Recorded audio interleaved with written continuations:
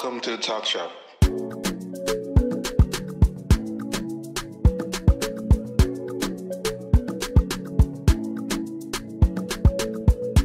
It's Bernie and Chimdi.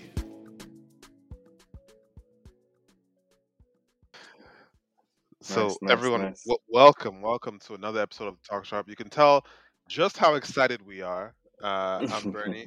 Chindi, say hi. What's up? You guys can tell we're excited. This is the first guest we've had in a long time. I know Long everyone, time. we've been in and out with our schedule, but we've been wanting to have this particular guest. Uh, how should I introduce this person? So, firstly, guys, this is Dr. Gray. Okay, Yes. the Dr. Dr. Gray. Gray. Not the Like, one you've seen on the TV for like 10, 20 years. yeah, not the one that's leaving the show. Like this is the Dr. Gray. This is Ima Giwamu, who do you Gray. now go by Gray? Like have you made that transition or Oh like yeah. No, I changed my name. So I am officially Dr. Great. You know, it was funny. Before I changed my name, I never got like any Christmas cards from my patients. I never got any like comments at the front door of like, "Oh, Dr. Gray, this is lovely." Like I never got anything like. And then I was like, "Oh my gosh, like everyone else is doing so well." And like I'm just a terrible doctor. I don't know. I changed my name literally like a month later. Floods of Christmas cards from my patients. All these comments. "Oh, I only want to see Dr. Gray." I'm like, "Oh, you just couldn't say my name." My name, yeah. um, That's typically what happens. I know. well, that's interesting though, because your name is not hard to say. Oh, your name It was really not hard to isn't. say. It Yeah. really, It really isn't. isn't. If you make the effort. Right? It's consonant, vowel. Like it could not have been easier. Even if you said Jiwa Amu, I would take it like something. And then they see my first name and they're like, Amililo, Amel. I'm like, no, like it's easy. Ima. Like when they ask me how do I say your name, Ima. Like I'm a doctor. Get it? Yeah. Like Yeah. yeah. Exactly. It's very easy. I don't know. It's at least Bernie never had issues like that. It's easy to say Bernie with you and just be done with it. It'll shock Yeah. you, bro. It will shock you, bro. Like I've had so people who I've had telemarketers call me and be like, "Can I speak to Mr. Urch?" I'm like, "Where do you find the R in that?"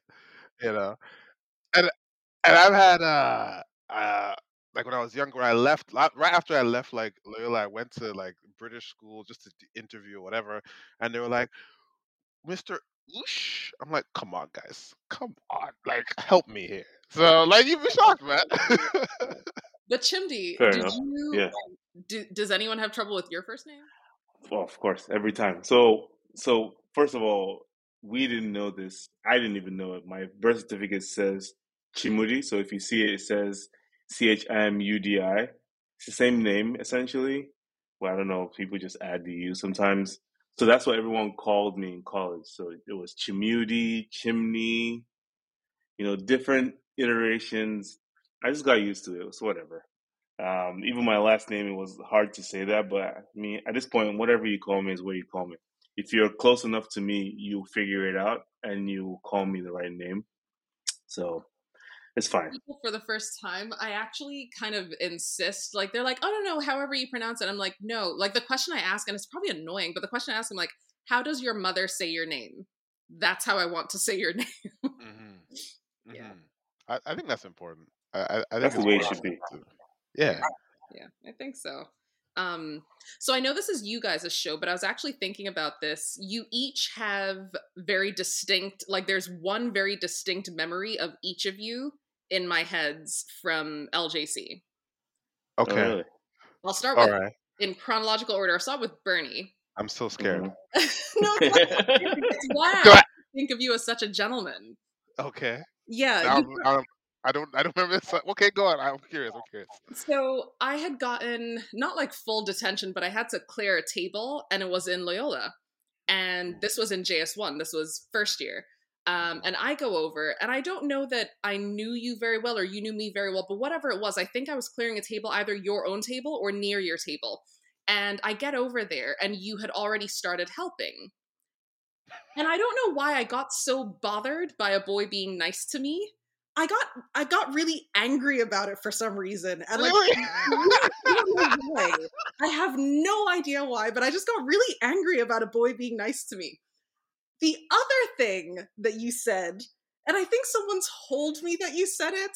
And again, I don't know why it bothered me because it was a genuine compliment. And I know you're not creepy, so I know it was a genuine compliment. But you were saying something to someone. You had said something about, you were like, Ima, and they were like, who? And you said in your accent, oh, the drop dead gorgeous one. I can see Bernie saying that in JS1 for sure. I had For never sure. in my life been called pretty, let alone You're gorgeous, kidding let me. alone drop dead gorgeous. My life was over at that point.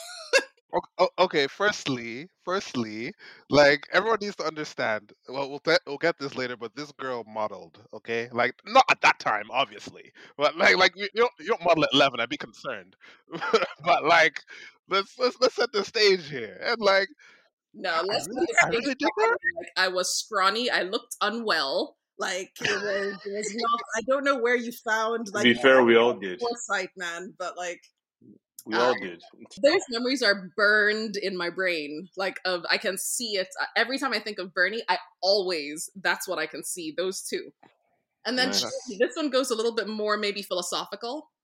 I don't know how you and I got talking about heaven and hell and purgatory and what happens after you die. Mhm.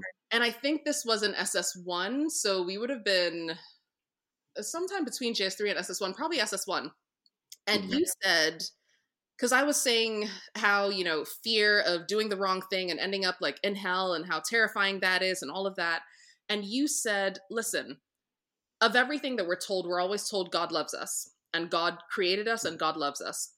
Would you throw something that you created and you liked away and burn it when you loved it that much? I was like, no. And you were like, okay. So I don't think God created us to throw us away even if we did wrong things. So I don't think you go to hell if you do the wrong thing. That's Ooh, deep. that's a thinking kid. I don't know. I said that's crazy. I said that. That's the one that sticks in my mind about you. But Wow. sorry, this is your show, so let me give you back your. No, Well, that was good. that that was good, but I think before we get any further, I think I'd love it if you introduced yourself because Mhm. I'm gonna say a bunch of stuff, and like everyone's gonna be like, "Well, of course, he thought she was drop dead gorgeous. Of course, he'd That's say what that." But like, so yeah, you introduce yourself, and then we'll get into the rest of it. Okay. My name is Ima. I'm Alohi. I was born Giwa Amu. I am married, and my married name is Gray. I am a very loving sister. I am a kooky wife. I am a dog owner. I am, as of today, a homeowner. I hope I'm a very good friend. I am also a doctor. I hope I am a very caring, compassionate caregiver as well. The where are you from question, when I get that from patients, it's a very hard one to answer in just one go. So I always answer it as I was born in Atlanta, I was raised in Nigeria, and I finished out high school and medical school in Ireland before spinning around the Mediterranean for a little while and then moving to New York to be your doctor, because that's usually where I get that question. Nice. My hobbies range from, I'm kind of obsessed with Pokemon Go at the moment, which is really, really bad, to archery, to clay pigeon shooting, to really honestly just sitting on my ass and watching TV and reading a book. I have questions. You have Yeah. questions. Oh, What is clay pigeon shoot? What you say? Clay pigeon shooting? What is clay that? pigeon shooting? Yeah. So with a shotgun, and you load a shotgun with birdshot, pretty much. If you're really good, you can use slugs. But yeah, you load with birdshot, and then you have these, I don't know exactly what they're called, but these little things that are set up to shoot the clay pigeon. It's just like, it looks like a saucer kind of made of clay. Yeah. And so it Yeah. shoots it off, and you aim and you shoot it. Mm. It's like a contraption that slings it out into the air and you shoot it out there. Yep, exactly, for you to have a target to shoot at. Awesome. Nice. Awesome. But yeah, that was a very comprehensive introduction. Thank you. We appreciate it. I know you wanted to respond there, but you're on mute, so it's very annoying. This is going to be annoying, but just bear with it. Bear with it. But yeah, I did have a question. So, is it the app, the Pokemon Go, is still on? Yeah. So it's just continuous, and you just once in a while pop it out and just look for them. Unmute now. I mean, you say once in a while, it's a problem. Like I need help. Like it's I don't want to say it's first thing in the morning, but I definitely know like where all my Pokestops are, and I definitely know like, okay, I need to be this close to this building in order to. Yeah, it's a problem. I've Interesting. caught in the double digits of Pokemon today. It's honestly a problem. But Nice. it's really the only reason. Pokemon is what keeps me updating my Nintendo systems. So I keep getting the most updated Pokemon Nintendo system so I can keep playing the most up-to-date Pokemon games. That's really it. Nice. So, yeah. It was actually from Nice. time like I remember in LJC someone, for his privacy I won't name names, asked me out. And part of the sweetening of the deal was he had smuggled his Game Boy into school and I could play Pokemon with him. And I was like, oh, yeah, sure, I'll date you for your Game Boy. Yeah, I was going to say, I do remember you playing games or being interested in games back in school. So that still stuck with me. But that's interesting. I would like to expose this person, but I know it would be mean of the first of us to do that. I can say it was not me. I did not own a Game Boy, so like my whole thing dropped dead gorgeous one. That's where that ends.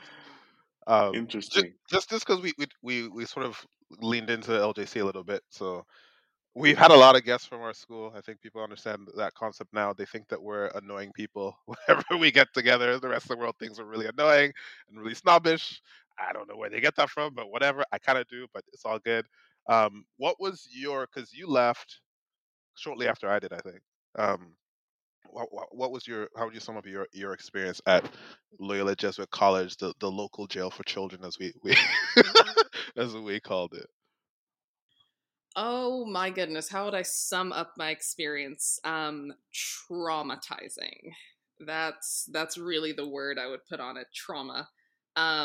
It was the school, it was the environment, it was honestly, I think being ripped away from my parents before, I don't know, maybe I talk too much, before I'd ever like gotten to really form a bond with them as much as I should have. It was being thrust into a place where I don't think anyone really got me. I think there's like a handful of people maybe that did. And at that age, if you don't get something, then you're going to, I don't know, villainize it or something. Push it aside. Yeah. Yeah. So I think there was a lot of that. I can't say I was innocent of it either. If I didn't get someone, I probably did the same thing too. So it was the school, it was the environment, it was being away from, what should have been nurturing. And I was bullied. So it was that too.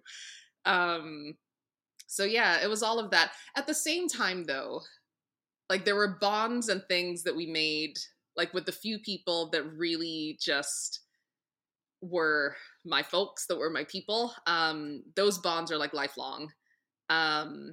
And I feel like even with the people, like, I can't say that through LJC I was like close to either of you, but I would never think of either of you as anything other than my friends and like my good friends. I feel like, I don't know what I think of as close. I don't know. So yeah, there was that. There was the beauty of like actually making lifelong, from 11 years old, lifelong friendships. There's the beauty of like, maybe a shared trauma that we all have. And that's kind of, we're bonded together by that. And then you grow up as well. Like you grow up fast. So there are things that like,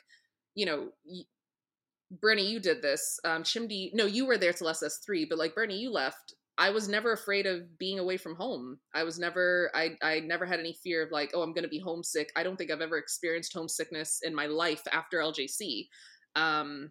So yeah, there's a growth, there's a maturity, there's just a sense of, I don't know, you feel like you can conquer anything. Like people always say, like, of New York City, if you can make it here, you can make it anywhere. Nah, man, is LJC. If you can make it in LJC, you can make it anywhere. Like, I agree with that. I like what you said about the homesickness, because when I left and then I went like to Oman with my parents and then to day school, it was weird being at home all the time. Like it was really strange to me. Like I had my first year was a bit traumatic, I would say. That got past that a little bit. My brother, it was very traumatic for him, but like we both of us were like, this home thing is kind of weird.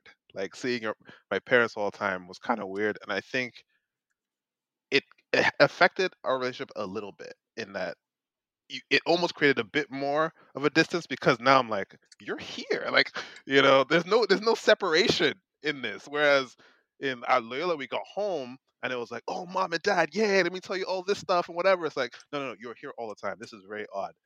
But Mhm. I got to university, I didn't call, like, my parents would call me. I never called them.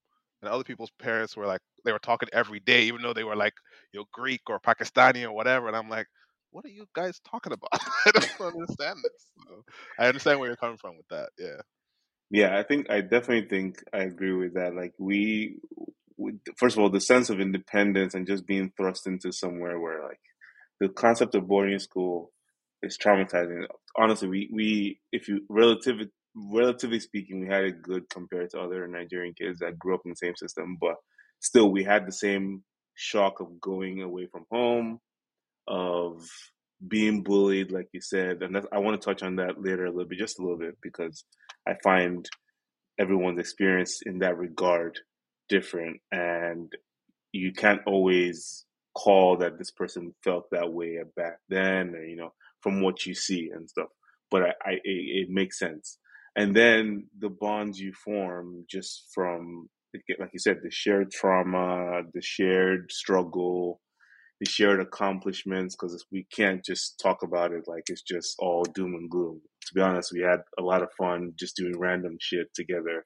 The one memory I always have with Bernie and Uzoma and Ovina and people in our was just one Christmas holiday in the darkness, singing random new albums that came out, rapping all night, singing Craig David, singing 50 Cent. It was fun. It was honestly, it was in the dark, just sitting down on our beds, just singing. So, just things like that. You grow up with people and you just like remember things like that. Those are the bonds we had. So it wasn't all bad, but yeah, it's lifelong. Like you said, we weren't all close. There's many people we can meet today and sit down for hours like we were close back then, but we weren't. But there's a shared connection. And I feel like we have that with anyone. This is kind of why people don't like our school or how we behave.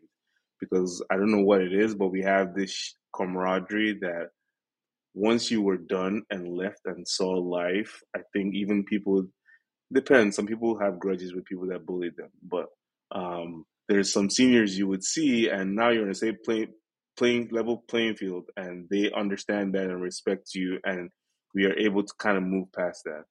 Most people I know that had traumatizing issues have found one way or the other to apologize to each other and move on and just, become adults that went to the same school and know the same people and become cool on that end. So I just find it interesting, the things that bring us together as a group. And I think in some ways it's beautiful. I can see how it can be traumatizing. This girl left the lights on outside. My daughter, sorry. Um, but yeah, I think it's beautiful in some sense. But yeah, we all, like you said, we all shared some kind of trauma that it lasts with us, but also made us very independent. Like you said, I've never felt uncomfortable being away from home of my parents or not talking to family for a while. It may sound bad, but every time we talk, it's an occasion and we cherish it, you know. But I can also stay a couple weeks without speaking to my siblings, for instance. My mom, I talk to her all the time. That's different. But like my siblings, I can stay a couple weeks and not talk to them. But it doesn't mean that in the next couple weeks when we talk, it's not an occasion, you know. So yeah, it's just interesting that we all share that one common thing. I think in general, Yeah, right? I see that, and I think that like when you because you mentioned something earlier in your introduction that your kooky wife, I think is what you said, and I'm thinking about it now, and I was like, if I remember what the meaning of this word is, like I feel like even in Loyola you were kooky. Like, and I think when you said that like people didn't get you, I think part of it was because you were a kooky person in like the best way possible. Because I remember, I don't know if you remember this, but I remember like the year I was leaving SS1, me, you, and Anne, like I wouldn't, I don't know if I would say like close, but like we got along, and I was like, this girl's really kooky. Like, you would do some weird stuff. Like, you once sent me on this I don't want to say scavenger hunt, but like it was kind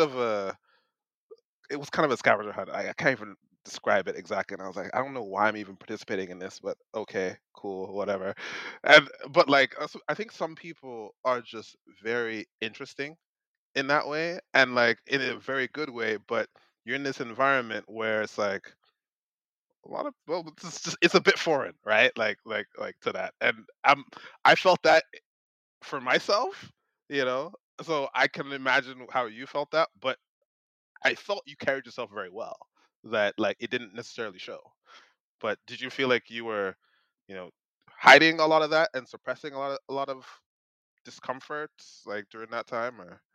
I think yes, I probably was hiding or suppressing some discomfort. I don't think I really made much of an effort to hide myself. I think I just made an effort to hide my maybe disappointment in people's reactions to me. And so when you say like I was weird, yeah, I was weird. I still am weird. I like people have stories of like, you're like, oh, I'm the drop dead gorgeous. No, people are like, oh, I'm the one that catches frogs, or I'm the one who you can call when there's a snake in the bathroom and you hear it's catching a Pringles. Yes. Yeah. Yes. Can we talk about I'm the frogs, one who please? I kept a chicken as a pet in the lockers when we were in SS1. Oh shit! I didn't know that. Yeah, yeah, it was a chicken, and it was the weirdest thing because Queen was terrified of chickens, and I liked Queen, and I wasn't trying to scare her, but she was terrified of chickens. But I was like, I don't want to get rid of my chicken. I like my chicken, so I kept the chicken as a pet. I would make weird potions and concoctions with like with Chima ability. Like it was, yeah, I was weird. I was, and so I can't even be all that mad at people that they found me that weird. I guess I don't know. Maybe I was waiting for people who were just as weird as me. Can we talk about that frog, please? Because that frog, you just brought up a memory that I forgot. Because I remember this. There was one day, and like, I don't even know how, but I remember it was during games. And it was one of those days where like I wasn't playing soccer and I was just in like classroom block. And then you show up with someone else, I can't remember, and you've got this frog and you put it like in the those like dustbin basket or something like that. It was something that you used to like kind of contain it. And then a bunch of us were in the classroom. I don't know why we were there. And then all of a sudden, like I kind of stop and I'm like, what is she doing with this frog? And then you have this syringe. And I don't know if this is like if anyone listens to this, guy, we have grown up like we Trigger warning, but it was animal innocent. It abuse, was like innocent. whatever. Like, yeah, trust us. She's a doctor, all in the name of biology. I remember you just filled it with water, and then you pump the frog with water, and the frog expands. Do you know what I'm talking about? You're describing it like it was a one-time thing. I'm trying to remember which one of the times did I do this in front of you, because I caught many frogs. I kept some as pets. I dissected some. This is gonna sound very nerdy of me, but like I liked to see how their muscles moved, so I would dissect them. I would cut off a limb. I would deglove them, essentially, like take off the skin so that I could watch the muscles and like see how they moved with each other. I remember mentioning that in my med school interview, and the interviewer literally said to me, I think we are doing society a favor by admitting you to medical school because it is either you become a doctor or a serial killer. And I was like,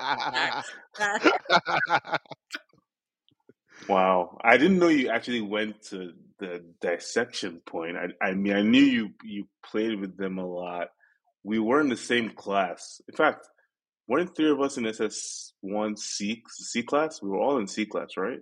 Until we both left. Bernie, I thought you were in B.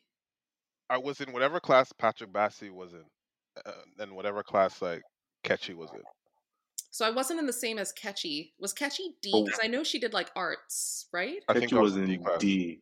Yeah, I was Yeah, in D yeah. class. I was doing literature and all that stuff. We were in C. Yeah, me, you, Usen, people. Yeah, that. But yeah, again, like she said, which occasion are you talking about? Because I've seen several occasions in class with Irma, with frogs. So, but I didn't know. I mean, how did you get stuff to dissect a frog in Loyola? I mean, what were you? I don't even want to know what you were using, because that's probably going to sound bad.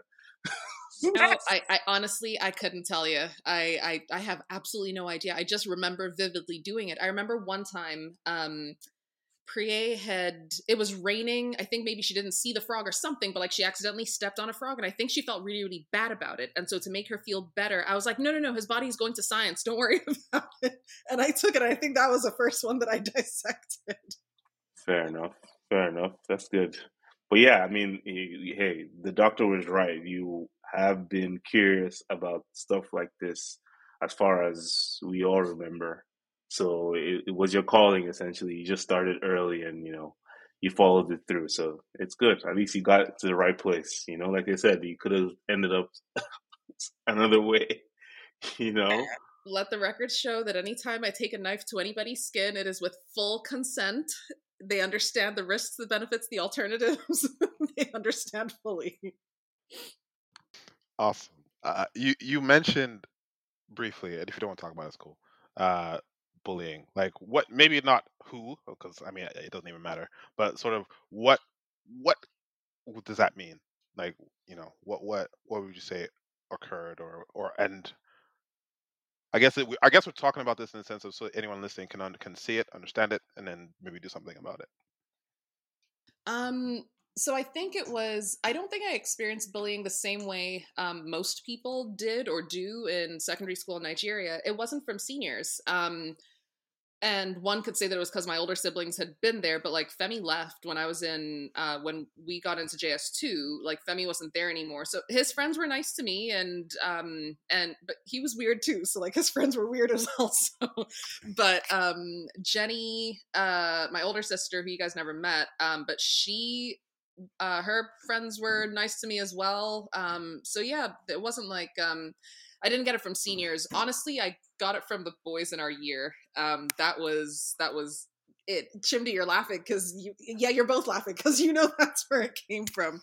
So I got it from the boys in my year, in our year. It was relentless. It was awful. It was relentless. I was labeled as a snob. I was labeled as, I felt like I was better than everybody else. None of the boys in our year were ever nice to me, so I would talk to the boys in the senior years. And then that also became a thing of like, oh, okay, you're too good for anyone in our class. Like, it was a lot. And I know now, like, there are a lot of people who did this before who have said, like, on our group, like, they're like, oh, it's because I had a crush on you. I'm like, really? Because that's really freaking old. Like, you made my life, I was miserable. The number of times, like the things I contemplated just so it would end, it was horrible. And so outwardly, I was sad about it. Not sad that like, people didn't like me. I was just sad that I couldn't get left the hell alone. So that hurt. It hurt a lot, but I have a temper. So all anyone would see was I'm getting angry. I literally remember one time the person who like bullied me, picked on me like the most. It was one particular year. Like it was just so bad. I won't say his name. We get along fine now, but you probably both know exactly who it is. Chimney, you're nodding because but I remember having this fight with him once, and like I was scrawny, like I wasn't gonna fight anybody, and he was bigger than me. And he was coming up and like saying like he was going to slap me or whatever it was. And I had a stencil knife, which I'd probably used on dissection. So I had a stencil knife in one hand, a pair of scissors in the other. And I was like, okay, we're going to fight. One of us is going to bleed and I'm the one with the weapons. So let's go. And I was just like, wow, is this what it's come to? Like, I'm going to cut someone because he boys bullying me. But I laugh about it now. But honestly, the bullying, it was, like I said, it was every day. It was relentless. It made me feel very, very alone when I was around people in our year. I don't think the girls warmed to me much either in general. The girls in Xavier House they saw me all the time. So I guess maybe they got used to me. And I definitely had like very, very good friends in Xavier as well. But yeah, in general, like a lot of girls didn't really warm to me very, very much. Someone who did, and this is going to sound so full of myself and I can hear it, but I'll just say it. You boys would do these stupid lists. And it would be, oh, who's the finest girl in the set? And you guys Them boys. Yeah. Chimdi and I did not engage in such In fact, awful behavior. very, very, very moment, but yeah. Just sit in that for a second. But so boys would be making these stupid lists and I would get uncomfortable because I'm there either like drawing. I like to write books, like at the time in LJC, I would write books and poetry and all that. So I'd be lost in like what I was doing and someone would call my name and I'd turn and they're like, no, I'm as at the top. No. And they'd start doing all these stupid things. So after a while, like I would get irritated by it and I would leave the class and I would leave and go and sit in the stairwell. And who else was sitting in the stairwell? Ketchy. And I'm like, why did you leave the class? They're making one of those dumb lists again. Yeah. So I would sit in the stairwell with Ketchy. So that's I think part of how like Ketchy and I started talking at all. I was actually gonna say, like, I think just I love what you're saying because in our younger years, I was close to Ketchy. I will leave it at that. And so I knew kind of how she felt about similar things. Which is weird because, like, I mean, again, the only excuse I can give for the guys is that they were young boys thinking that this was the best way to get attention in some way. And yeah, that's the only thing I can think of. But I mean, again, this is not something I think is particular to our school or anything. It's just young men in the midst of women able to communicate with them without any guidance. That's pretty much how I see it. So yeah, I'm not surprised that was the case in terms of how two of you kind of initially bonded. Yeah, that tracks, honestly, because when you were talking, I'm like, this sounds very familiar to what I believe she felt and went through also. So yeah, that's very interesting to hear. Sorry, I just had to say that. What's interesting about that whole thing is that like now that like I'm a dad, like you start to think about either things that you participated in, saw, or were kind of even close to, and you're like, if my son ever does this type of shit, like, you know what I mean, like it's just so interesting to me that how like now I think about it very explicitly, like if I ever hear this shit, like I'm gonna kill you. Like, we're gonna have a very big problem. But it's, you can't really, boys will be boys, like boy it away, like you can't really, you know what I mean. It's just it's kind of shameful, but like I said, I'll sit in my not almond. No, because like it almost feels like it's part of a larger continuum of issues. Maybe it actually just even prepared me for, okay, this is life. Because how many times will a woman say like, okay, you only like me for what I look like, but when you actually live with me or find out who I am or what I am and all of that, you have no interest. So why are you doing this? Like, why are we playing this game? Why are we pretending that you're interested? That's kind of how it felt. Like, okay, I'm good enough for you to write lists about, but you don't actually want to hang out with me. You don't actually want to be my friend. You don't actually just want to not make me cry in the middle of class. Like, it was. But anyway, like you said, yes, it was young people feeling like that was the only way they could get some attention. Fine. We all did things for attention. I definitely did things for attention. I'm weird, but did I play up the weirdness sometimes? Hell yeah. Like, it was, we're all just away and trying to figure shit out. But yeah, like you said, a lot of us have figured out ways to move past and get over it. And this was 2 decades ago, 2 whole decades ago. We're old. Bruh, when you say it like that, it's terrible. It is terrible. We are actually, yeah, terribly old. It's crazy. But anyways, but yeah, that makes sense. And that's growing up, I guess, and just how things were. Again, like I said, everyone has their own, and like this is a unique view in terms of what they went through trauma wise and bullying wise in secondary school. Because I had my own version of what happened to me. Again, like you, kind of, I didn't have seniors bully me much, only because I kind of made friends with the right ones and always felt protected, at least in my house. But there were a few mean other ones who it never really got that bad. They would just make one joke, which at that time I didn't like.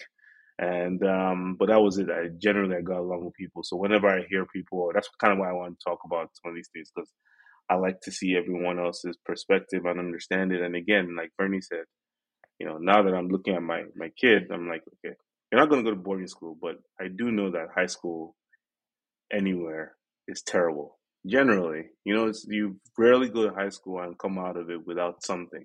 There's always something in high school. When you're, especially teenagers, is the worst phase, and I always expect something traumatizing to come out of that. Hopefully, you can guide them to not feel too much or be able to deal with it or know how to respond to things.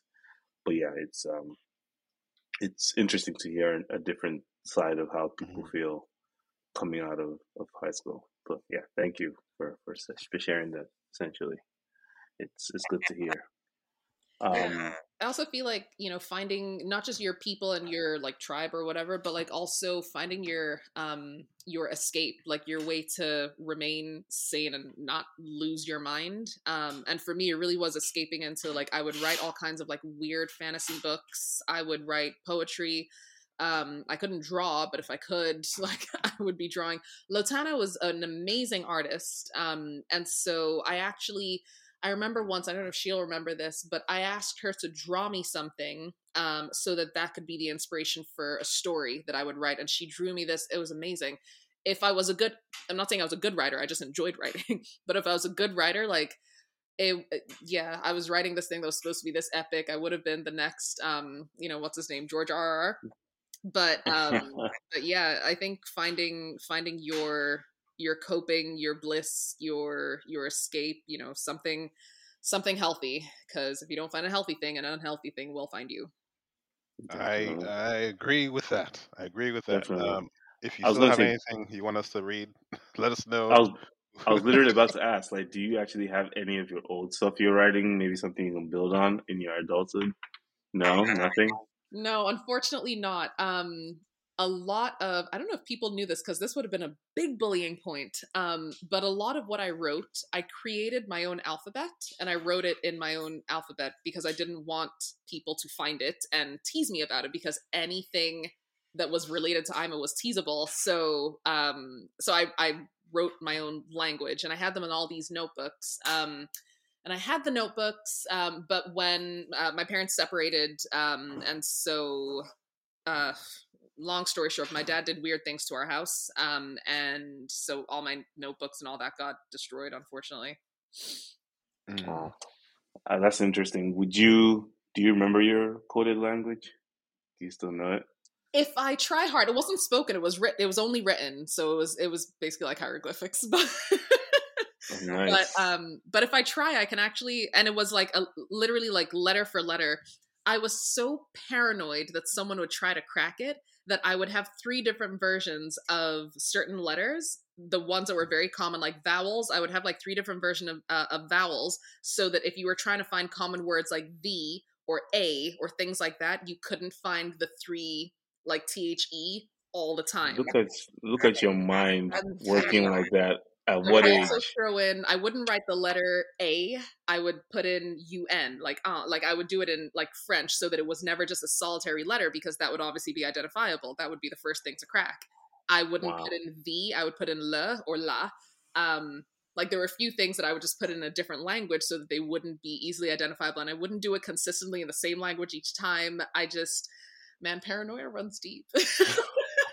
On, like on that, I have this weird memory that your like I think you kept a diary or something. Did that leak? And when I say leak, I mean like did someone steal it? I have this memory. Maybe it was you or someone else that someone's journal was stolen. And people could not really understand what they were reading. Like I don't know if it was you or not, but I have this distinct memory. I remember Xavier boys were talking about it, but like, does I this think ring it a was bell her. at all? Yes, it does. So it was probably mine. It was Okay. Yeah, I it was think probably so. mine, and that was why I did that, because they would steal my diary. That was how things used to leak back in the day. Like, someone to steal. And by the way, they stole everything from everybody back then. Yep. Nothing was safe in your life. Like, Yep. nothing at all was safe in your life. I remember I Nothing at smuggled all. Pringles once, and someone came and offered me my own Pringles that I smuggled. So That was definitely typical. That was Yeah. definitely happening because people would steal from you and then they would be eating it and you would share with them. It's terrible, terrible, terrible, terrible. Like you said, if you don't find something good to channel, you find yourself being the master smuggler in school, things of that nature, being a bully, like a hardcore bully, things like that. So, yeah, interesting. I had a question. If you can just run us through your kind of journey, because like you said, you've been everywhere, touched everything in terms of living, studying. It's an interesting path. Was it just by design or by circumstance that you were in Europe for your medical school and then decided to come to the East Coast of the United States to actually practice? It's just interesting how that works. Can you let us know how that worked for you? Yeah. So I always wanted to be a doctor. I think from the moment I could pronounce gynecologist, I said I wanted to be a gynecologist. I'm not a GYN right now because I do family, but I have a special interest in women's health. So I do enjoy gynecology, but I'm not a gynecologist. So I always wanted to be a doctor. I never knew how that was going to happen because with everything that was going on in LJC, I don't know how I wasn't constantly on academic probation. I don't actually think I ever got on it once, how? But my academics were definitely not stellar because that wasn't what I was paying attention to in LJC. But I still kept my dream. My mom's family, when they were all teenagers, when they were all in secondary school, they actually all went to Ireland for their secondary school, and some stayed for college as well. That's how my family had any connection with Ireland. And so when I was in SS2, my older sister, I think she had just started med school, and it was one of those things that like, oh, okay, I can see someone else is doing it, so maybe I can do it too. Like I can see there's a path, so I'm going to do this as well. Representation matters. So because my sister had gotten in and I was like, all right, sure. So I was like, okay, this is what I'm going to work towards. And then my brother got in as well the year that I left. My brother had just started as well. So I was like, okay, great. 2 out of 3 so far who want to do medicine are doing it. I mean, at this point, if I don't have a failure. So that common pressure, obviously, that we all put on ourselves. So pressure was on. And somehow, I did work hard, yes, but it's grace, it's unearned favor. I got into the only medical school I applied to, the Royal College of Surgeons, which incidentally was the same one that my aunt and uncle, who are both doctors, they went to that as well. So there was some, family history to it as well. So I did that. I enjoyed Ireland. I felt left out because most people were either in like London, like in England, or in America somewhere, and I was, off in like quaint old Ireland. But no, it was fun. It was enjoyable. Then when I graduated from med school, when I graduated from RCSI, that year or the year before, Ireland had started doing this weird thing where if you were not a European citizen, if you were not a citizen of any European country, then you pretty much were going to be put on a wait list. You weren't getting a job immediately in medicine, which had never, ever happened before. And so my school was like 70, 80% international. We were all terrified. Like, where are we going to go? We've worked so hard for these degrees for 5 or 6 years, and all of a sudden our degrees mean nothing. So in the fear of like, okay, what are we going to do? That year, like I started preparing and just trying to find somewhere else to go. And this teeny tiny country, population of 400,000 in the middle of the Mediterranean, Malta, came over to my school and was like, okay, we hear Ireland is kind of giving away the doctors that they trained. Well, we need doctors, so come over. So I interviewed with them. I liked it. My work day was 7:30 a.m. to 2:30 p.m. And by 3 p.m., after doing a full work day, I'm sipping Mai Tais on the beach and I'm fully employed. Like, it was great.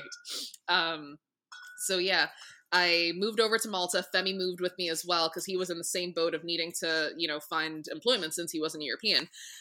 So we went to Malta, thoroughly enjoyed it for 2 years because that was how long the program was.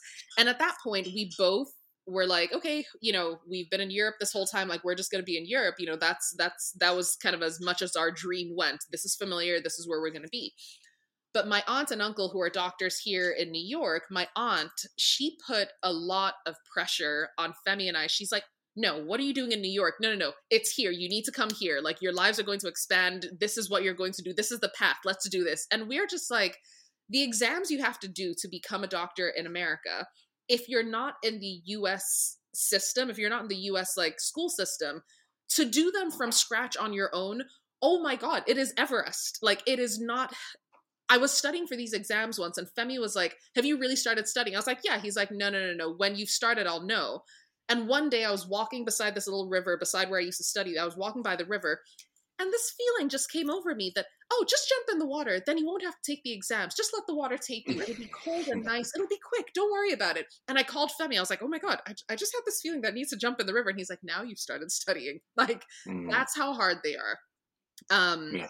So anyway, didn't think it could happen. But we're like, all right, Anstutu is insisting. Let's make this happen. Let's do this. So we go over. She literally like would have us with her every single day. She's like, you're coming to my office with me. She would sit us in the back of her office with our books, our laptops, like our Q bank, all of that. Sit, you're doing this on your own. We didn't take any like courses or anything to do our steps. Like joke, we did everything. We passed, we interviewed, we got into our first choice programs. We were in the same program together. And yeah, got into residency. I completely skipped over actually what happened between Malta and starting residency. So while Anstutu was talking to us about like, this is the serious plan, this is exactly like what you're going to do with your life, I got another opportunity. My cousin had done this job before. She'd done it like a couple of years before me. And she was like, hey, they're interviewing again. They're looking for someone to fill this spot. You should apply. I was like, all right, what's the job? She sends me the information on the job. I was like, okay, sure, I'll apply. This seems like a joke. I applied. They liked me. They called me. I interviewed with them, and then I got offered the job.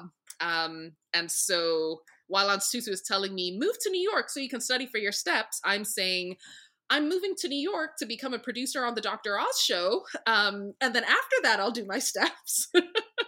so that I knew you were saving the punchline for that one. Yeah. Yeah. So yeah, after Malta, I moved to New York City by myself, completely by myself. That seemed like the biggest challenge after LJC. To be moving to New York City on my own was a huge one. So moved to New York City and started up on the Dr. Oz show as a medical producer, for which I won an Emmy. Thank you very much. Wait a minute. So you're telling me that we have to go back in post and redo the intro to this thing to say Emmy Award winning Dr. Gray? I mean, maybe. Like, come on. I don't have a statue. Let me preface, I don't have a statue. I just have the certificate. But yeah. Still. Emmy Award winner Dr. Gray. Yeah. He had me on the show a few times. So when people are like, oh, Dr. Gray, but you don't just play one on TV, I'm like, but I did though. Oh my God. Well, I didn't know that part. You're humble enough not to let us know. But, weirdly, I actually left it off my CV when I was applying to residency. I left it off my CV completely because I preferred to tell people in person than for them to just read it on the CV and get bored with it. Wow. Yeah. You're definitely not like fully Nigerian then, because a real Nigerian would be like, I have an Emmy. Why are you talking to me like this? Top of the list. Why are you talking to me like this? I have an Emmy. Top of the list. Do you have? Yeah, no, Eden would be answering Dr. Mr. Emmy Award winning. Oh man, Everything. that's amazing. Tell That's us, good. like, How was the experience? Yeah. yeah, exactly, exactly. It was awesome. It was unreal. It was, I mean, looking at like, okay, I'm coming from being an LJC kid and all the trauma of that to I'm a producer on a TV show, on a syndicated TV show. This is amazing. Day to day, it I don't know, it was really great. So day to day, what our job was basically making sure everything on the show was medically sound. Or at least not hurting anyone when we gave advice on the show. So what that looked like was, our little office, we had the medical unit that was headed by this one attending physician. So we had our little unit, and it was just, they were all medical students who had taken a year off. I was the only one who'd actually graduated as a doctor at that time. They've all since graduated, of course. And so day to day, there would be some kind of a meeting with like the other non-medical producers about, okay, this is what I want to say on the show. I want to talk about how lemons cure cancer or lemons can help you lose weight. And we would spend, a few hours in the morning, like kind of deliberating, okay, how exactly do we get to say this and have this be legitimate? How do we make this actually relevant? What are the scientific studies? Like where's the evidence like to actually back this up? Then we would need to, like, if we needed to explain something in a way that people would understand, we had to like create animations. So we would work with the animations department. If we needed if we needed specimen, we would go to Columbia University to the anatomy department and we'd be like, I would like one heart, please. It needs to have this much fat. And they would show us like, okay, these are all the bodies and these are all the hearts. Does any of these look like decent to you? Yep. Okay, here's the heart you can borrow. And we'd get our little heart and our little bucket of formaldehyde and we'd sit on the subway and ride back on the subway with our little heart until we got back to the studio or back to the office. So we would frequently just have a bucket of organs in the middle of our office. I don't know if I should be saying that. But yeah. So there was that. There was also like coming up with like actually formulating the script with the producers. So we'd be formulating the script. We would be there was a lot of that. The most fun really of the job, I thought anyway, was actually taping day or the days when we were in the studio. So the show goes in cycles. It's, if I'm remembering correctly, it's like 3 week. It's a 3 week cycle. So for 3 weeks, you're kind of prepping your shows that are going to tape in week 4. And then you go into the studio on your day. It starts very, very early. Starts off with a briefing meeting. The night before or 2 nights before, you need to have gotten in like your briefing note. So on your show, everything that ever needed any evidence, any like scientific evidence or anything, you need to like cite all of that. Make a report essentially that goes to Dr. Oz. And then he goes through it, he goes over it. And then the morning of the show, the morning of taping, you sit in with him and the other producers and the other executive producers on this meeting, and he's going through and any scientific questions or medical questions that he has, because he's a cardiothoracic surgeon. He's not, he's not general. So obviously he'll have questions about like other specialties. Then he'll shoot the questions to you. If there's anything that needs to be changed or verified or whatever, then you do all of that. Then you sit in your little office and you're live watching the show. And if there's anything that needs to be corrected on the fly or anything like that, or if he needs you to actually pop in, like for a skit or for whatever, then, you'll go do that as well. Then the next few days are spent kind of watching and like going over the transcript as you're watching the show and making sure that everything is matching up to everything was said as it was supposed to be. If there was anything that like a guest said that made no medical sense, that was going to be dangerous because we can't be giving false advice, then we can, we had the ability to take that out. We had the ability to like, recut things in certain ways just to make sure that things were clear the way that we wanted the message to go out. And then wash, rinse, repeat. Nice. Very detailed. Like I think I'm always curious about how these things are done. Like you said, the 4 week cycle makes sense because some people would think. And do you film like for an extended period or like in terms of like, so you do a 4 week period before you film an episode, and that you stack those up and then they air a couple months down the line, right? Is that what happens? Pretty much, but if there was something very timely, then we would get that out quickly. So at the time when I was on the show, that was the time period during which Charlie Sheen was revealing to the world that he had HIV. And he was going to do that on our show. So that was one that went out really, really quickly. It was probably like days after it was taped, it was released. But yeah, generally it's like a couple weeks or a couple months. It really depends. Sometimes you'll do something and it never actually airs just because, you know, it didn't play well. It's not trending anymore, things like that. So they really do have to try to follow trends, follow what, like, you know, what's doing well on other people's shows, what's doing well with ratings. So there was a lot of that. You probably have some curiosities about what Dr. Oz was like. Yeah, like yeah, especially in the current climate of things. Yeah. So but before we get to what he was like, I'm curious because you mentioned it, like part of your job was to ensure accuracy, right? Medical accuracy, so to say. There were, and I don't remember any of them, but I remember there were lots of accusations of him, let me say, promoting stuff through the show indirectly, because, you know, he's supposed to just be talking about things, but some people say promoting things that turned out to be medically inaccurate. At least that's how I remember the accusations. Do you remember those? And how did you get? And were you part of that at that time? And what do you remember about that environment, or what do you know about that? So yes, you are absolutely correct. There were a lot of inaccuracies. There were a lot of, you know, for commercial gain, a lot of very weird, like what was it? I think it was like green coffee beans, or like there was all kinds of things that were just promoted for commercial gain and really no medical, no accuracy, no actual medical benefit, no scientific backing, like none of that. That all happened before my season.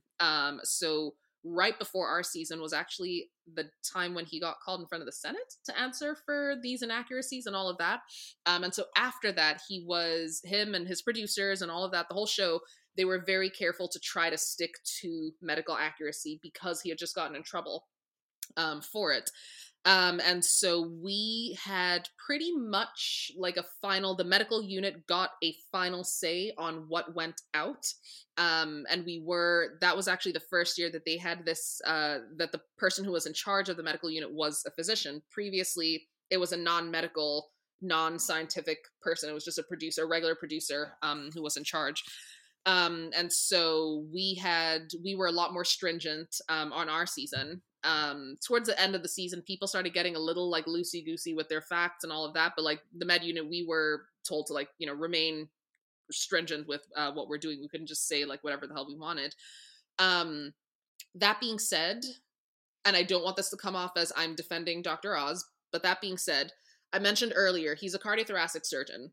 And a lot of what he says and a lot of what he promotes is based off of the research and things that the medical unit gives to him.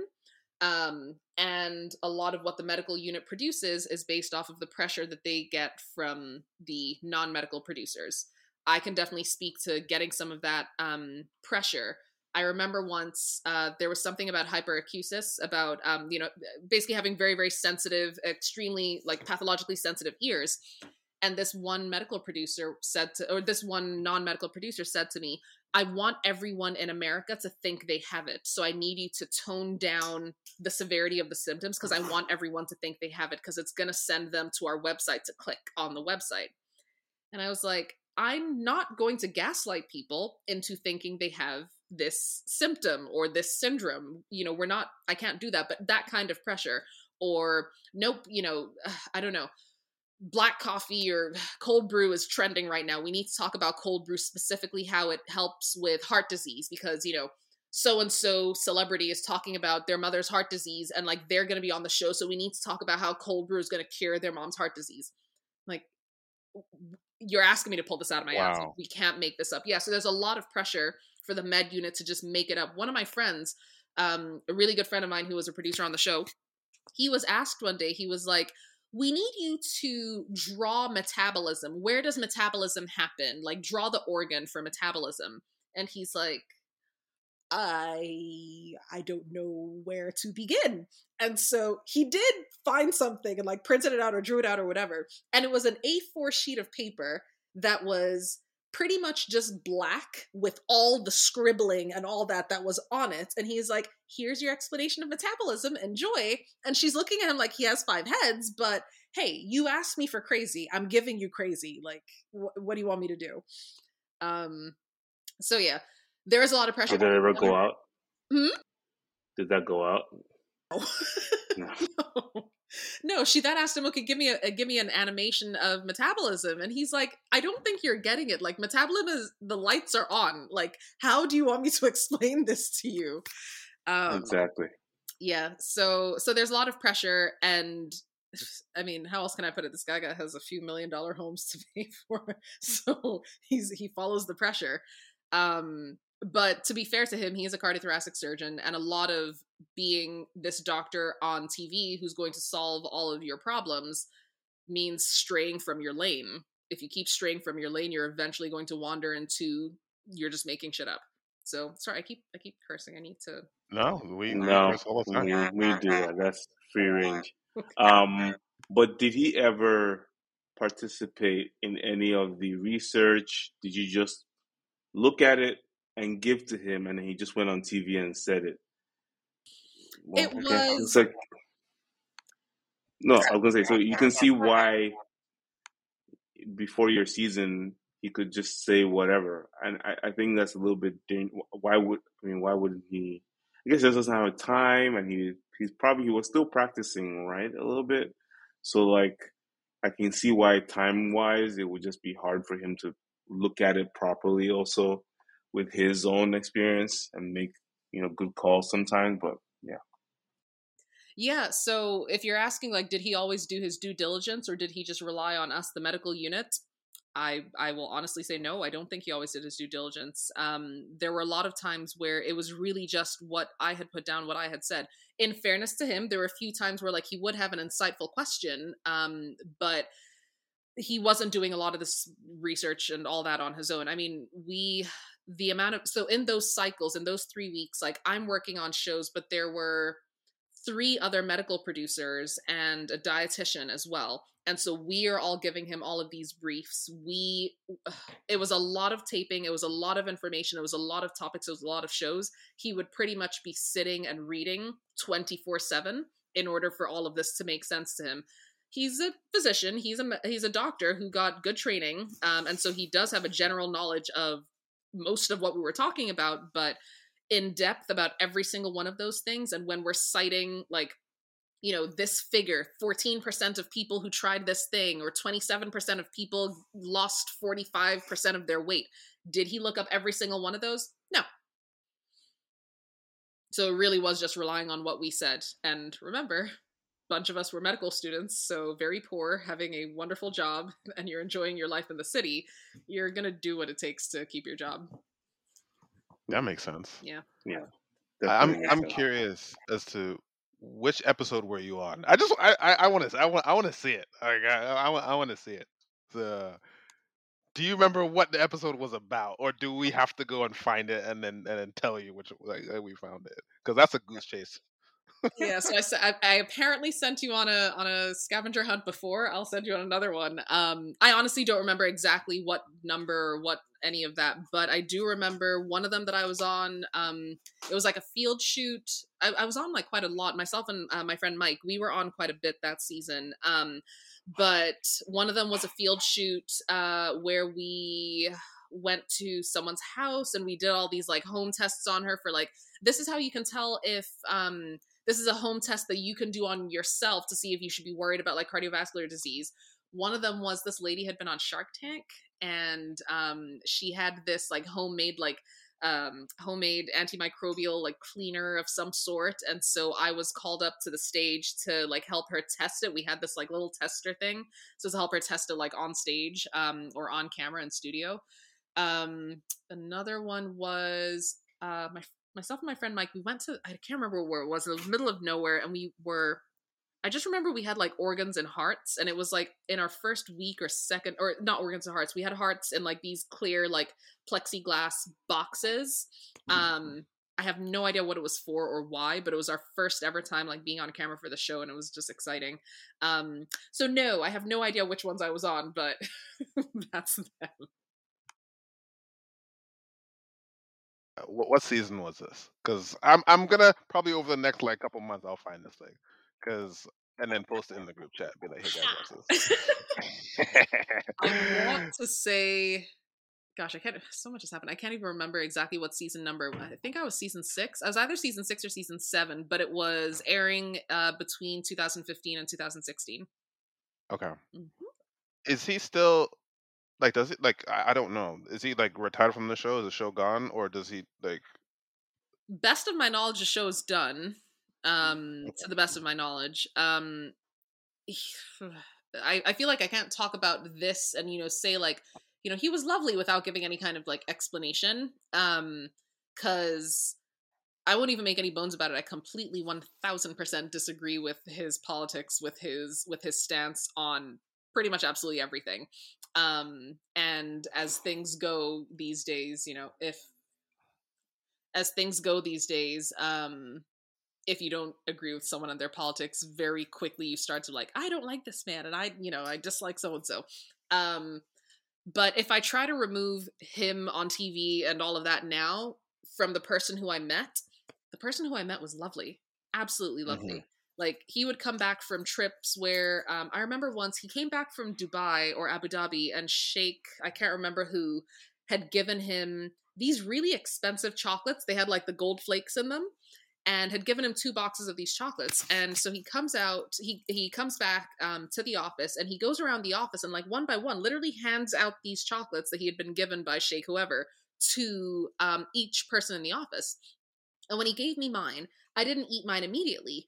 And so he kept going around giving them out to people. And then he comes back to me. He's like, you didn't eat yours. You put yours on the side. Why? And I was like, oh, well, I wanted to share it with my boyfriend, Mr. Gray, when we had just met. I was like, oh, well, I wanted to share it with my boyfriend, so I didn't want to eat it immediately. And he was like, oh my gosh, that's so sweet. And he went, and the second box that he was keeping for himself, he opened that one so I could have more. He's like, oh, that's nice. You're the only one who wanted to share it. That's kind of how that's him. He was thoughtful. He remembered everyone's name. He was interested in everyone's story. He saw me like walking in the dark, and it was like almost gonna rain. It was a little bit drizzly, and gave me a lift like to wherever it was I was going. Like, he was personable as a boss, as a person. He was friendly, he was funny, he was personable. Like, it wasn't any of to see him make fun of his opponent on stage, who had just had this is American politics, but Mhm. his opponent who won had just had a stroke, and so was having some word finding difficulties, was having like, he had some deficits following this stroke. And he is on a debate stage. Part of his deficits where he had difficulty with reading the prompter and understanding like when someone is speaking to him. And he, as someone who has just had a stroke and has come back from it fighting, on stage with a physician who knows what this is, and he's making fun of him. It just doesn't gel with the person who I met. Yeah. So I don't know which was the product. Was it who I met back then was the product, or this is the product now, and who's real? I don't know. But I really honestly can say, I don't know. It's completely different. I completely disagree with everything that he stands for. I can say that very easily. But I really liked the man that I worked for. Yeah. I mean, I can definitely see that being the case. And, in this situation, actually, I'm not surprised. Just based on, it just seems like a play for some reason, and he's willing to do that kind of stuff in that arena. Again, like you said, he really could just go off stage and be like, oh, I'm sorry about that. I just had to do it, that kind of thing. Sounds like that's the kind of thing. Because, again, it just seems like he knows his position and needs to get certain messages out. Whether or not he should be in the side of getting that message out is another situation where I guess you could put blame on him. But just from the show and just being able to just take stuff and say it, obviously that's a little bit different because he could have done his research, but it just seems like the same type of thing. It's just, I'm on this side. This is the agenda we're trying to pull. This is how we're all behaving on this side. I'm just going to continue perpetuating that behavior, and just seems weird that he's doing that. But hey, he lost, unfortunately. Fortunately, so yes, Yeah. it doesn't With matter. politics, it's you kind of have to compromise yourself to get into that. And that's a good perspective because without knowing him, a lot of people will be like, "Fuck this asshole," and this, that, and whatever, and like that might be appropriate, but also, like to your point, another side that that maybe there's a lot of pressure or something. I don't know, whatever. Um, Maybe that's how he always was, but it's like, can someone be a nice person but still have messed up political views? Like we're in a weird space right now where I think it's a bit difficult to um sort of determine and to separate the two. But in interest of time, you mentioned someone very important um, in that little thing about Dr. Oz, and that is your forever boyfriend now, husband. Uh, uh, we're gonna give him Chivisi title in Edo because we saw his little shimmy, his little shimmy shake at you guys' wedding. Um, this is Mr. Gray himself, uh, your husband. Tell us about Eden. Tell us, like, just give us the story, how you met. Tell us about him. Gush over him. This we allow this here. Okay, so Eden, you can probably hear in my voice, I don't ever get to speak about Eden without laughing, without smiling, without just this. I mean, it's shameful, just fit of giggles. I don't know what to do about it. So Eden Gray, my husband, who we actually got married in 2020 officially. But we had just our mini wedding, and then we just recently had our traditional and our church wedding as well. So I met Eden in 2015. We met on Tinder. He was I went on Tinder when I was in the city because I was like, you know what? I am single in New York City, and I've heard that dating is a very fun way to get to explore the city. Because I was like, well, I have my work friends, but I don't really get to see them outside of work. And on a Saturday night, I'm in watching Netflix. Like, this is not the way. So I got on Tinder. First person I met was a psycho. And so I almost swore off of Tinder. And then a friend convinced me to go back, thankfully. And the morning after the friend convinced me to go back, I wake up to a match with someone called Eden. And my very first thought was, what the hell kind of stripper ass name is that? But, but I was like, fine. I open up his pictures and I was like, I am being catfished. Like, this is not real.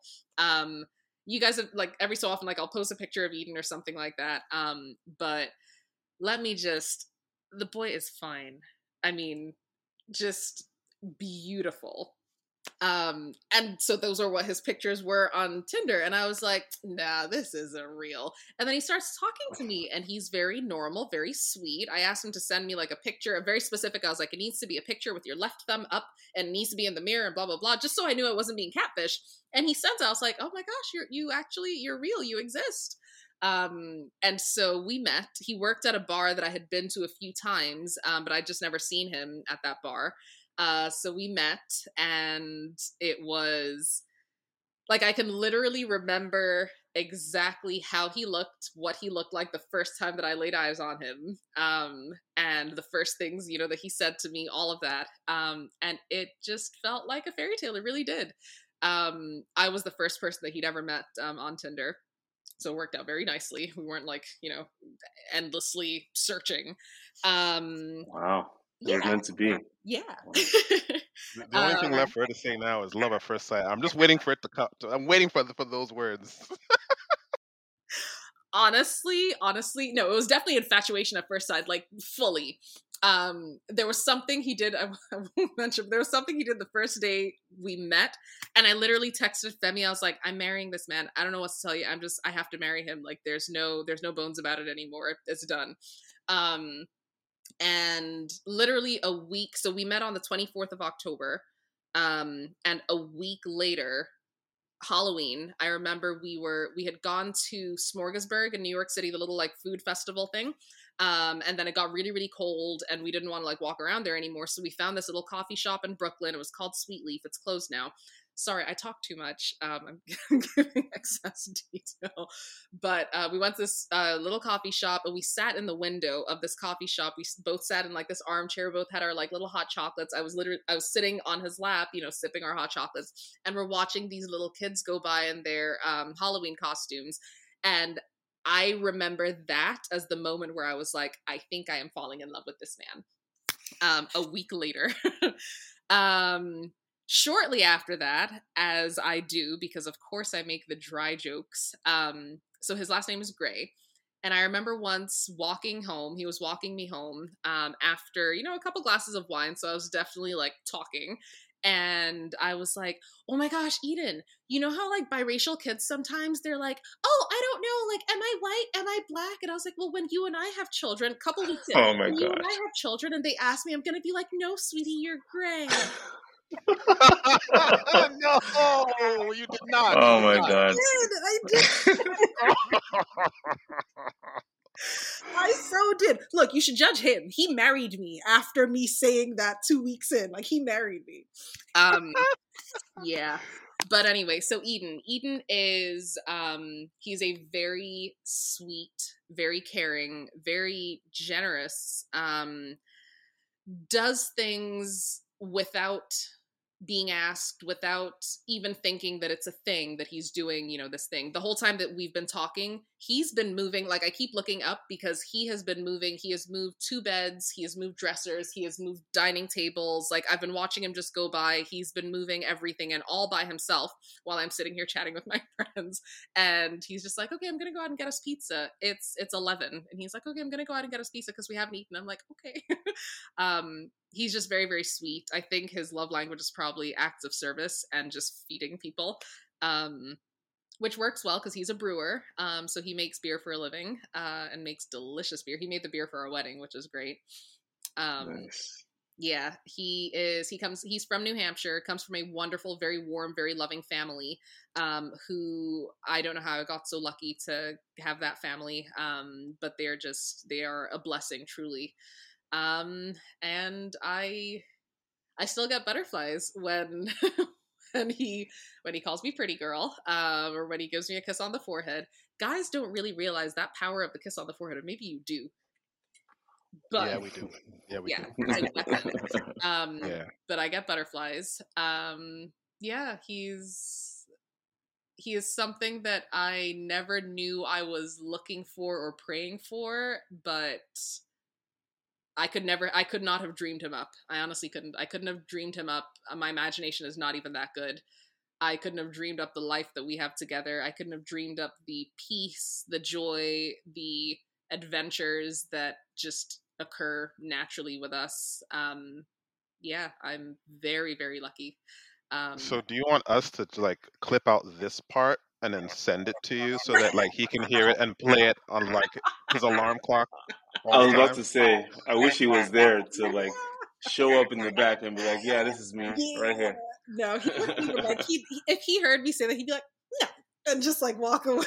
Like, yeah. That being said, like I share the stories of how I stress this man out because I enjoy to stress him out. Like I feel like I like to test the boundaries. I like to stress him. So yeah, I don't know.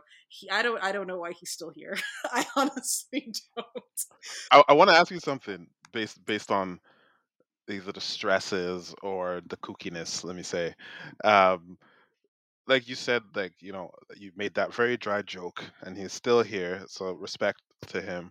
But was there a point, because I mean, honestly, now that I've met like a lot of different people in this world, you're not weird to me. That's just like we can have fun and say it, whatever, but like I don't find you particularly weird.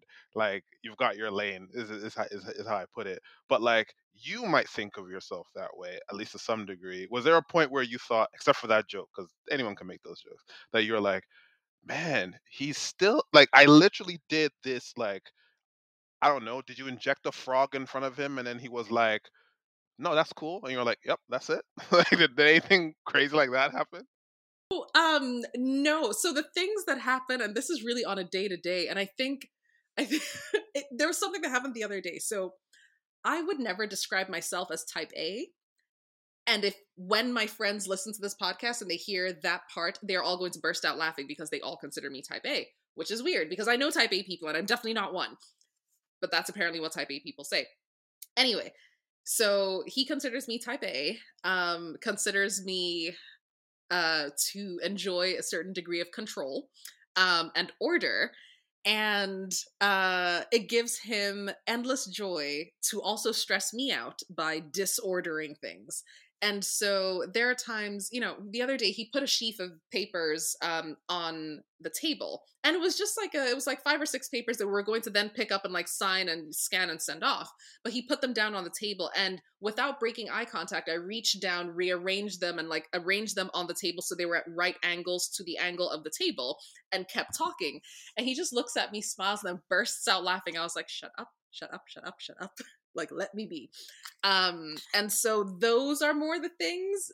I still have like some kooky things, but those are more the things that I'm just like, how are you still with me despite the fact that like even just today we're moving things into the apartment, into our house, and like something didn't make sense the way that I wanted it, but I was like, it's going to drive me crazy. I will not sleep if this is not centered on the room in this exact way. He's like, but I was like, I know, but I'm just going to go crazy. And he's like, okay, fine, you sit and tell me exactly where it needs to be moved to. And he just kind of goes along with it, which is really nice.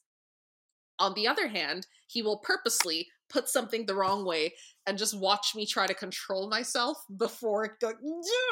Like, he was arranging groceries once, and the Nutella is going beside the bread, which is going beside the popcorn, which is going beside just everything is going everywhere. And I was watching him for so long, and after a while, the only thing, it like burst out of me. I didn't even know how to stop it. I was like, who do you think you live with? And that was the only reaction I could have.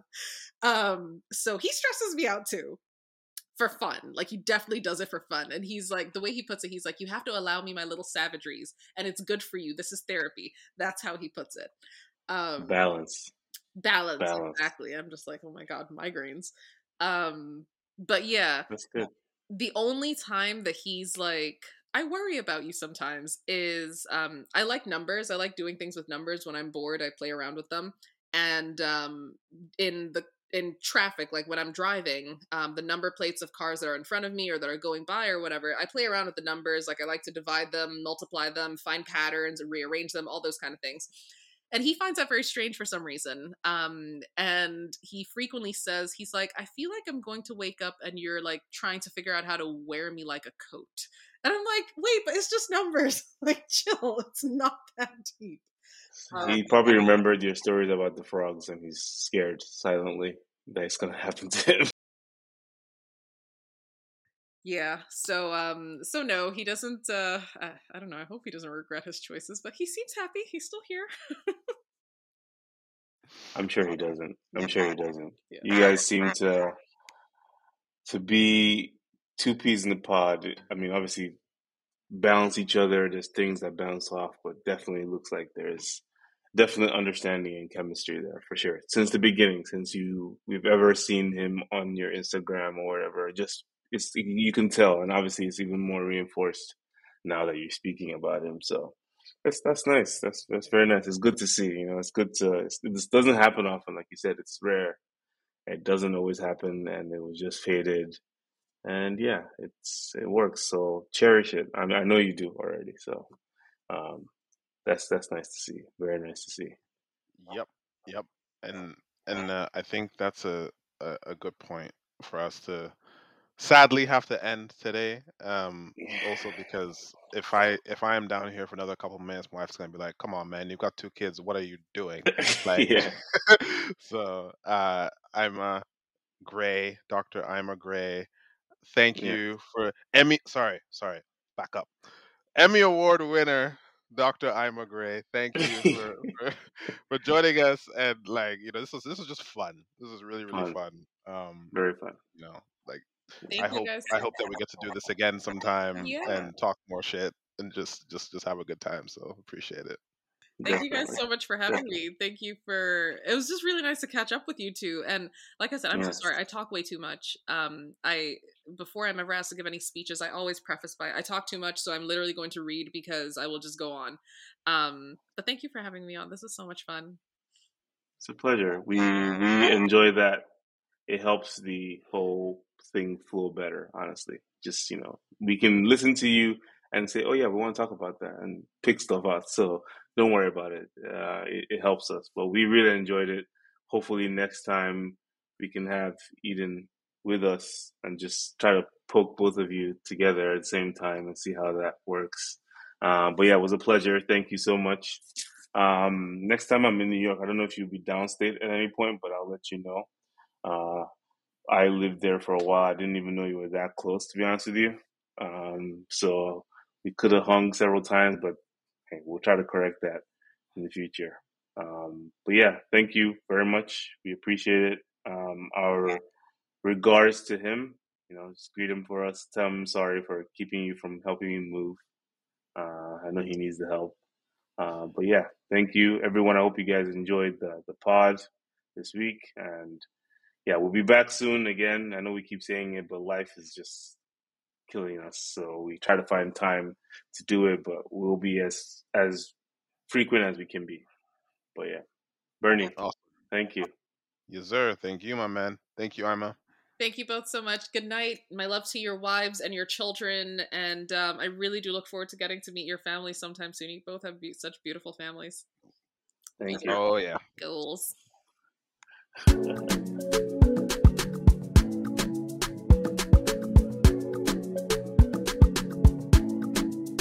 Thanks for listening to the Talk Shop with Bernie and Chimdi. If you like what you heard, make sure you subscribe to the pod on Apple Podcasts, Spotify, or wherever you get your podcasts. You want to talk to us? Find Bernie at BUJ21 on Twitter and Chimdi at Comms88. Take care.